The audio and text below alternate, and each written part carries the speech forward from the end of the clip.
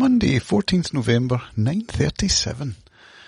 Writing on the 9:45 crossing from Ardrossan with a cheeky wee flat white. I filmed the train ride from Central and I'm going to film the ferry crossing out the window too. I had trouble getting the camera to focus and I should also have changed the battery. Ho hum. Let's talk about Chris Thile though. After all that angst yesterday, I went on to booking.com and booked a room at the Easy Hotel for 33 quid. Not bad. I also splashed out for a pizza, plus the 2 train tickets at £8.80 each, and the ferry ticket and a couple of coffees. Just short of 80 quid. It would have been over that had I not been able to use my Gordon Street Coffee loyalty points. So that, with the concert tickets too, comes to about 130 quid. Seems a lot, doesn't it? I should probably refrain from buying any more concert tickets, shouldn't I? Was it worth it though? I mean, the concert was incredible, one of the best I've ever seen, definitely a top 10. He's one of the most expressive and muse-attached musicians I've ever seen. It's almost like he's a different species, and the way he interacted with the audience was unbelievable. This is a guy who is connected to Source in a really inspiring way.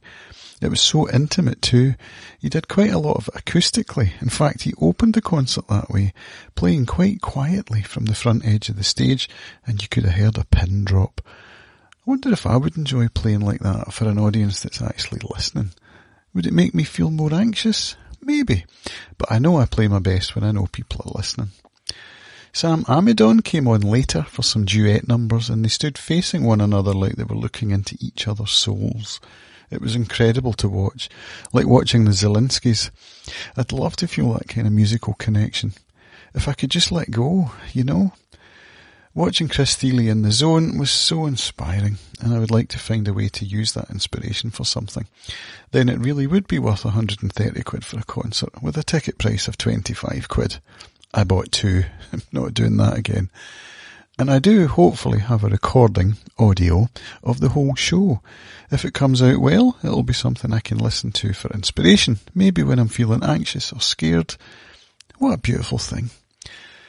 And going up to the Necropolis before the concert and catching the sunset was really quite a thing. I can't believe I'd never been up there before. It's exactly my kind of place. I mean, I knew it was there, and when I think how often I've been stuck in Glasgow with nothing to do but kill time.